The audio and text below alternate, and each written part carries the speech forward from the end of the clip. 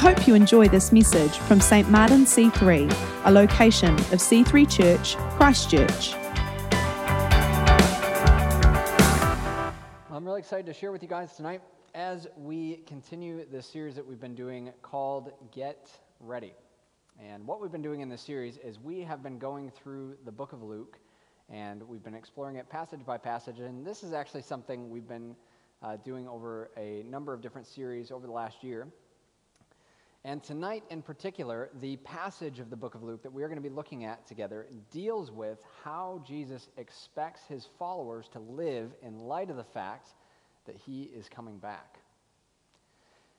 And knowing that he's coming back makes you live your life differently. You know, last year, shortly after lockdown ended, there was this one night where Sarah was cooking dinner, and she was standing in front of the stove, and she's making this dinner, and all of a sudden, she just takes a step back, and she goes, "I don't think I can finish cooking this." And I said, "What do you mean?" And she said, I don't know, it's revolting. I said, "Revolting?" I said, "It's the Chelsea Winters recipe. We've had this like 10 times. You've loved this." I said, "What do you mean revolting? I don't think you've ever called anything revolting before." And she goes, "I don't know, it's making me feel sick." So I said, interesting. So we figured out the answer to that mystery about a week later when Sarah scored a positive on her pregnancy test. And we found out that life was going to be changing pretty dramatically in about 8 months' time. And those of you that have kids know that having one changes your life in some pretty big ways. But it doesn't just start when your baby physically arrives.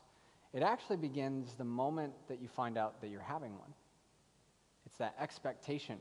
And of course, for the mom, her body goes through many changes and she experiences that. But also for dad, you start to change the way you think, because even though you don't have the baby physically around yet, the way you think about everything in your life changes because you know that baby is coming. It changes the way you think about your money.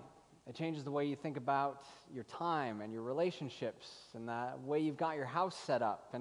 And you begin to start thinking of all the things that you need to do and all the things you need to go buy and all the things that you need to know in order to be ready for this baby's arrival. And I remember it was about 3 weeks before our son, Emmanuel, was born. I was talking on the phone to my mom, and she said, "So you got your hospital bag packed?" I said, "We haven't really gotten around to that yet." And she's like, "Josh, what are you doing?" She said, "Don't you know that he could come at any time?"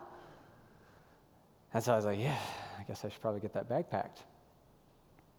And so in those months and weeks before the coming of Emmanuel, life changed a lot because before we were living for other things, but now we were living for our son's soon arrival. And I think that highlights a key thing about how all of us are wired, and a key thing that is related to the passage that we are looking at tonight as well. And that key thing is this: what we are living for determines what we will live like. Just as I began to live differently once I knew that my son was on the way to me, our passage tonight is how we will live differently when we know in our heart of hearts that the Son of God is on his way to us. And maybe you've never really thought all that much about Jesus' second coming, and maybe you're still trying to get your head around his first one. Or maybe you've thought a bit about it, but it's not something, if you're honest, that's very central to the way that you live out your faith today. And we are going to be exploring the subject of Jesus' second coming and the so-called end times a whole lot more in about a month when we begin a series called It's Not the End of the World. And that's going to be a very exciting series. We're really looking forward to that. But it is my hope tonight that as we look at the words of Jesus in the book of Luke together, that you will see that whether you and I live to see Jesus' second coming, or whether we don't, all of us are called to live for him and be ready for his return. So if you've got your Bible with you tonight, go ahead and turn with me to the book of Luke, chapter 12.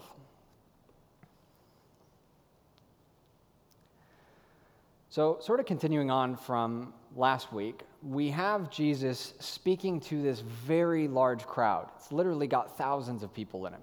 And his disciples are there with him. And as John T. covered last week, Jesus has been telling people about the things that they should avoid centering their life around. Things like worldly wealth, or a good reputation, or really big barns, which is a shame because I've always wanted a big barn. Now Jesus pivots and shares 3 parables that highlight instead where we ought to put the center of our lives, which is living for Jesus and for his return. Now here's a key thing. These parables focus a lot on Jesus' second coming. But it's important for you to know that Jesus comes to us in one of 2 ways. Either he will come face to face with us when we physically die, or he will come face to face with us when he splits the sky. Either way, the principles are the same. So let's dive in. The first parable is the parable of the watching servants. Parable of the watching servants. And it begins in Luke chapter 12, verse 35. It says, "Stay dressed for action and keep your lamps burning, and be like men who are waiting for their master to come home from the wedding feast, so that they may open the door to him at once when he comes and knocks. Blessed are those servants whom the master finds awake when he comes. Truly I say to you, he will dress himself for service and have them recline at table, and he will come and serve them. If he comes in the second watch or in the third and finds them awake, blessed are those servants." So this is a clear picture of what it looks like to live for Jesus and live ready for his return. In this parable, Jesus calls us to do 3 different things. The first thing is to stay dressed for action. Now, other Bible translations have called this, "let your waist be girded," but I chose a different translation because most of you don't know what girded means. But what this would have meant to people in Jesus' day was people wore long robes as sort of their everyday clothing. But if you had some work that you needed to do, or if you were a soldier who was preparing for battle, what you would do is you would actually take your robes and you would tuck them up into your belt. And what that allowed you to do was it allowed you to move freely and easily so that you could do the work that you needed to do or fight the battle that you needed to fight unencumbered. And so what Jesus is saying through this parable is to live unencumbered. Don't let the distractions of life's comforts and troubles keep you in a place where your robe is untucked and you aren't able to move much. Instead, stay dressed for action.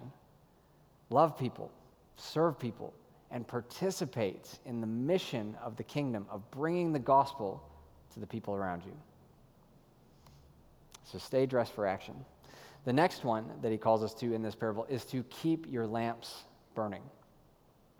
So in Jesus' day, unfortunately, they didn't have street lights, which we've come to really appreciate. And so what that meant was when somebody went out at night, they had to carry their own oil lamp so that they would have some light so they didn't just wander off some cliff or into some river. And so when this passage talks about keeping your lamp burning, this is a call to continue to live in the light despite whatever darkness might be around you. So how do you keep your lamp burning is the question. Well, just as a physical oil lamp needs fuel to keep burning, so also we need fuel to keep the fire of our heart burning. And so you've got to add fuel to that fire regularly. And you can do that in a number of ways. Some really helpful ones are spending time in the secret place with God, or being intentional about pouring yourself out, making room for worship, or diving into his word and getting it inside of you. Those are all things that help you to keep that fire alive inside of your heart. And so if you're feeling distant from God tonight, don't wait around for some magical inspiration to hit you. Be intentional. Add some fuel to your fire, and soon enough, you will again feel its warmth. The last thing Jesus calls us to do in this parable is to be found waiting for the Lord's return. Now, this one is interesting. How do we wait for the Lord's return? I mean, are we supposed to have a set of binoculars and be, just outside looking for any sign of a white horse? That'd be kind of weird. You might have heard there's some scary things that are going to be happening around the time that Jesus comes back. Maybe we should be building a bunker. Maybe stocking it up with supplies and food and ammunition. Yeah, that's right. That's my American self coming out. That one's key. That's the most important thing. Got to have bullets for the guns. I don't think that's what the parable is saying, just to be clear. What I think this parable is saying is that the servants were all waiting so that they could open the door when the master returned to the house. And so it was speaking of this heart posture that they had, meaning they didn't panic when they saw the master walking up the drive and start running around the house and trying to sweep things under the rug and cover up all the bad deeds that they did while he was away. Instead, they kept the house tidy and ready for their master to come home, so that when they saw him coming up the drive, they were happy and they celebrated his return. I have been married for almost 9 years, and I can tell you there is a world of a difference between Sarah coming home to a house that I have sort of trashed and left messy, and Sarah coming home to a house that I have made intentional effort about tidying up.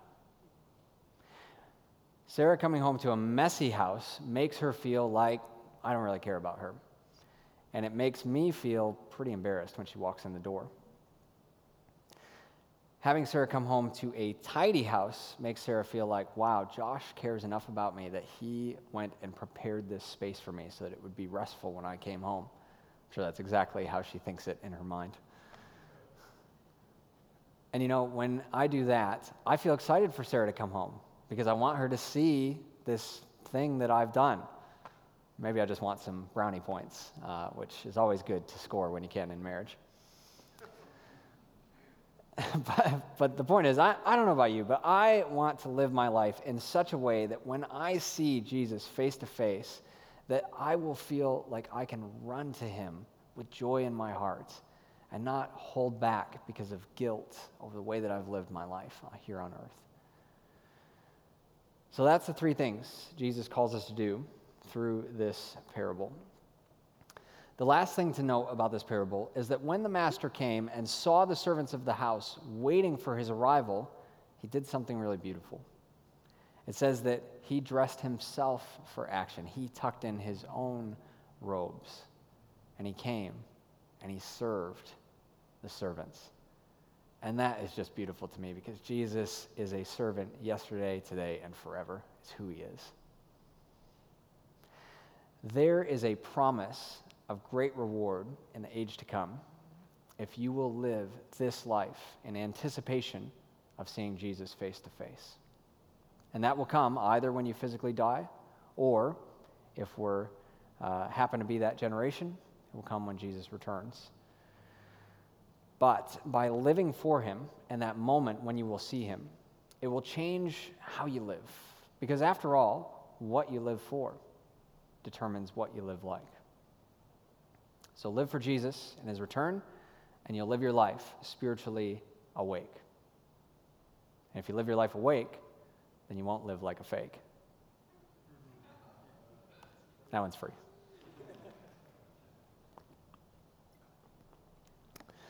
So let's continue our passage. Let's look at our next parable. This is the parable of the watchful master of the house. So this parable sort of continues our passage, and it continues to build upon the meaning of the first parable. So take a look at verse 39 with me. It says, "But know this, that if the master of the house had known at what hour the thief was coming, he would not have left his house to be broken into. You also must be ready, for the Son of Man is coming at an hour you do not expect." I've heard it said many times that we don't really need to worry too much about the end times because no one knows the day or the hour after all. But what this parable is saying is that you ought to really care about the end times because no one knows the day or the hour. Meaning, there is a real possibility, a non-zero chance that you could be alive for it. It could be this generation. I'm not saying it is, but it could be. So while the other parable that we looked at promises a blessing and a reward for those who are found waiting when the Lord returns, this parable gives us a warning that our future blessing can be minimized or lost if we don't live spiritually awake and ready for Him. Just as a thief can come in the night and steal a TV or a laptop or your 6 packages of Tim Tams, I don't have a problem, okay? The point is, if you're not ready, if you're not awake, and a thief comes in the night and steals your stuff, it's not good. So also, in the same way, we can suffer loss in that age to come if we don't live carefully on this side of eternity. That's part of what this parable is saying. Now, I need to offer a quick disclaimer. I am not talking about earning salvation or earning God's love through your works. Salvation is a gift that was purchased by the blood of Jesus, and it is free and available to all of us. However, the Bible is clear that you can earn eternal rewards or lose them based on your works and the way you live your life today.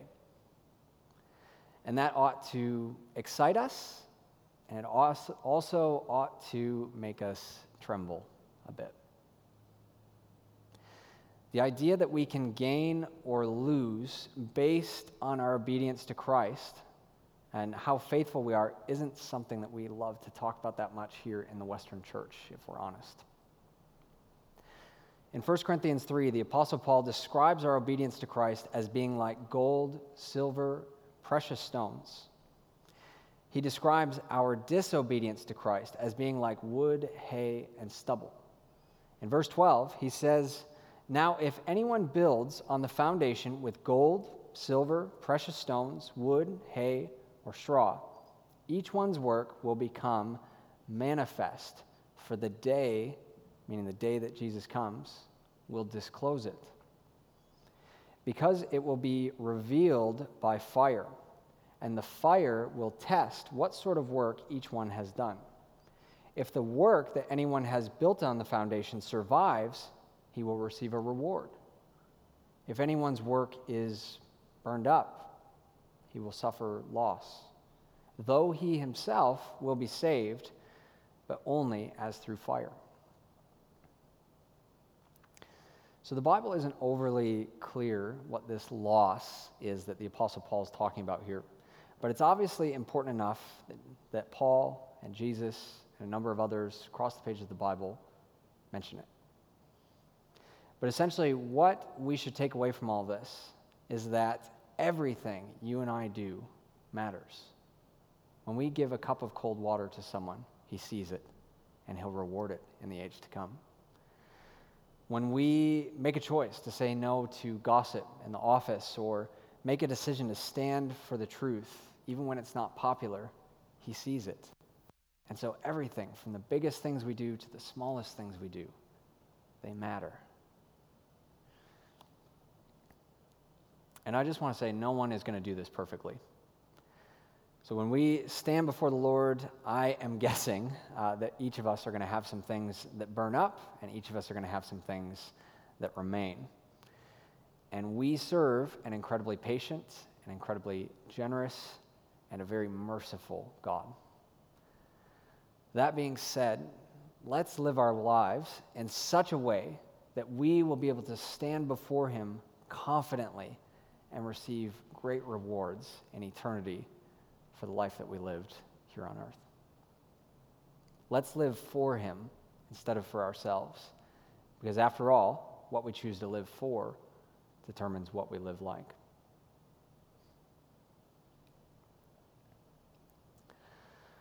So this brings us to our last parable, in our passage tonight, the parable on faithfulness. And fair warning, this one is even more a bit more intense even than the others. But this parable, just like the others, continues to build upon the meaning of the first two. So in Luke chapter 12, verse 41, it reads, Peter said, "Lord, are you telling this parable for us or for all?" And the Lord said, being a good rabbi, answers a question with a question, "Who then is the faithful and wise manager, whom his master will set over his household, to give them their portion of food at the proper time? Blessed is that servant, whom the master will find so doing when he comes. Truly I say to you, he will set him over all his possessions.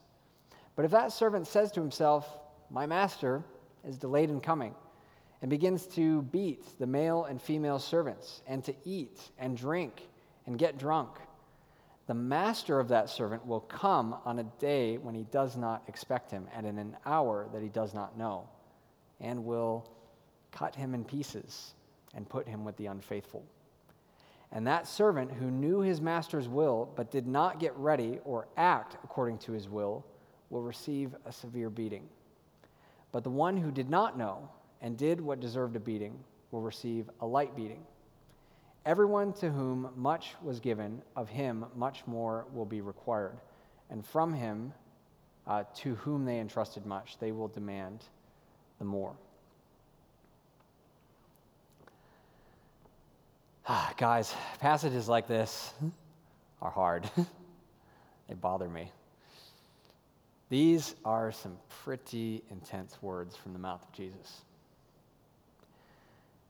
And this parable, it builds on the message of the others, but it gives an even more sober warning for God's people. And I think we as leaders would be doing you a disservice if we didn't tell you about that.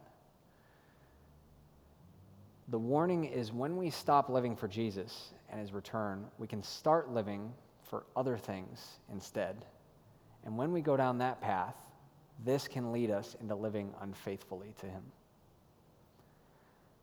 And I believe this parable, it contains a warning about 3 different ways that we can be tempted to be unfaithful over our long years of waiting for him.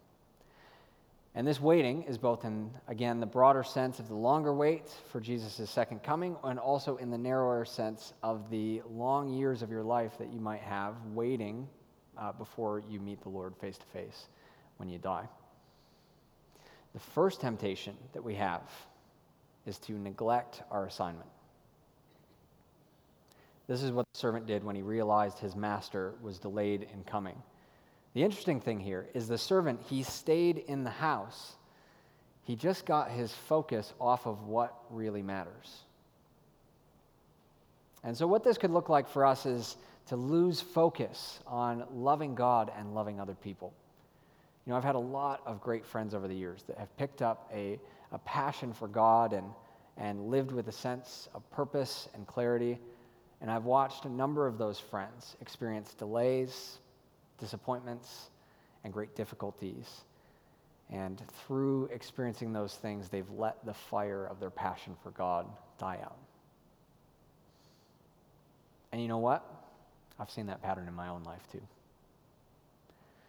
It's all too easy to get our focus off center and start living for the wrong things. The second temptation we have is to be abusive towards others in God's household. So Jesus uses this language of the servant beating the other servants, but I don't think that's really what we need to mostly get out of it, because when Jesus was speaking this parable, the language that he was using was the language that would have been familiar to people of the day, that was familiar with the Roman system of servants and slavery. And so he was speaking in a way that people could understand at the time. Now, I'm guessing most of you have probably never punched anyone else in church. Might have thought about it, but you've never actually done it. So I think what this parable is specifically highlighting for us is that we can be tempted to mistreat other members of God's family. And we need to know from this parable that God has a very high standard on how we are to love, serve, and forgive one another within the church. and that all of us are going to stand before him one day, and he's going to ask us how we treated our brothers and sisters in the faith. So that's a sober warning. The third temptation we have is to be overly self-indulgent. So Jesus describes this unfaithful servant as eating, drinking, and getting drunk. And this highlights to us that we can easily get our focus off the coming of God's kingdom and instead focus on obtaining a life of comfort, ease, and pleasure. Now, comfort, ease, and pleasure is not necessarily bad in and of itself, but it should never become the center of all that we are living for. So that's the three temptations that we can face while we wait for the master's return. The parable then finishes with the master returning and punishing the unfaithful servant for all of the harm that he inflicted upon the household.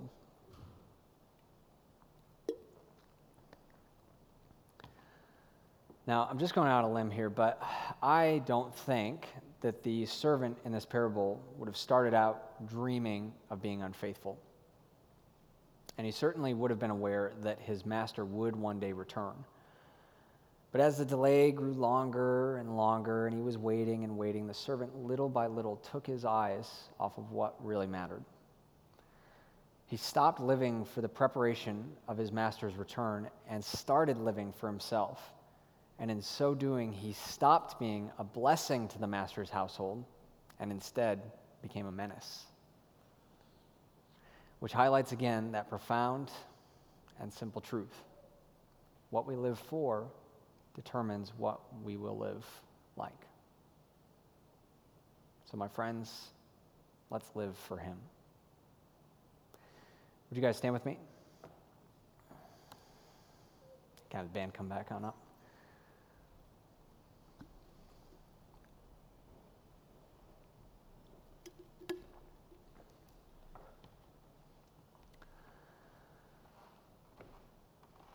So my question for you tonight is this.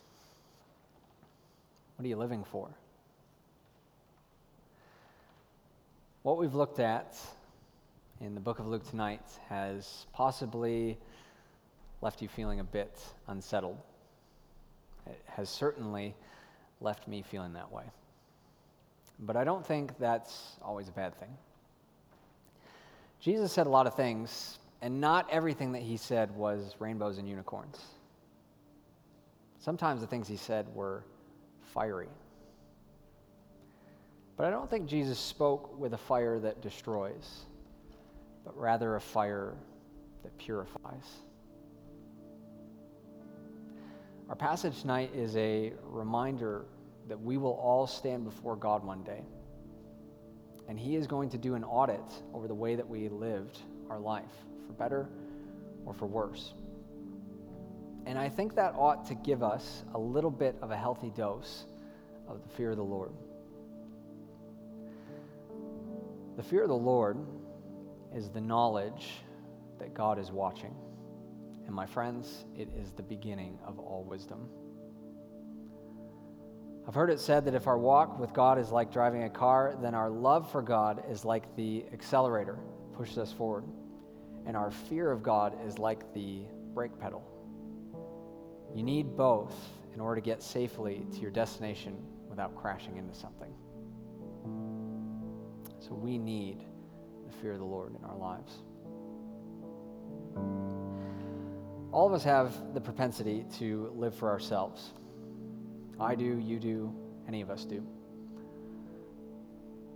And while it can feel good for a little while, it doesn't really satisfy. Because we were created to live for something so much bigger than that. And so I want to invite you right now to go ahead and close your eyes and hold out your hands just like you're receiving a gift. And I want to ask you that question again. Who or what are you living for?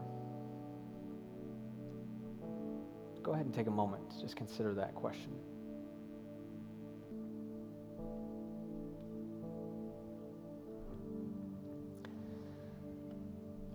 Maybe you're here tonight and you're realizing that you really do want to follow him with your whole heart. somewhere along the way, you've gotten the center of what your life is focused on off track. And you're realizing that you've been living for some other things more than you've been living for Him. And if that's you, then I just want to encourage you tonight that all you have to do is make a choice to sign back up, to live for Him again. And you can do that tonight. There is grace here. There is mercy here tonight. Living for Jesus doesn't mean living without tripping sometimes. Living for Jesus simply means that when you trip, you get back up, you dust yourself off, and you jump right back into the race. Living for Jesus means you refuse to let any disappointment, any discouragement, or any devil keep you from living out who God has called you to be.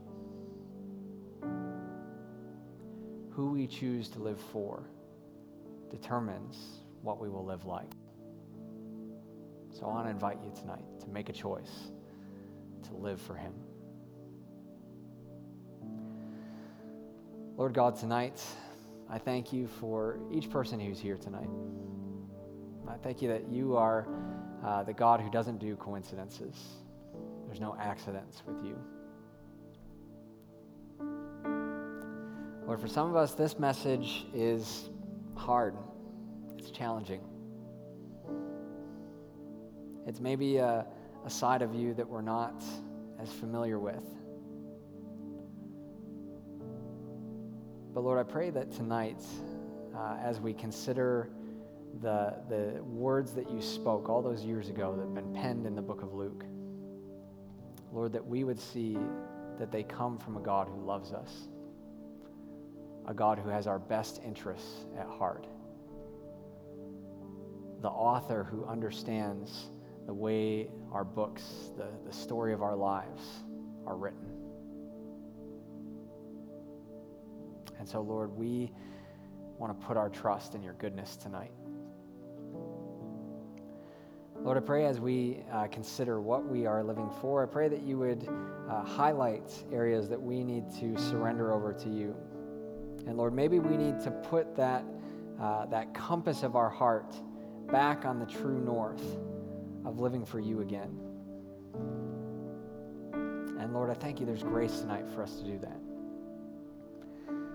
And so as we go back into this last worship time, Lord, as we sing about how great you are, and we think of that day when we will proclaim it, and the world will proclaim it, no longer separated by the veil, but face to face.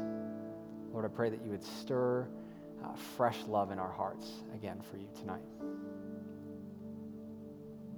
Lord God, we love you. We thank you for your word. And I pray that you would visit us tonight afresh. In Jesus' name, amen.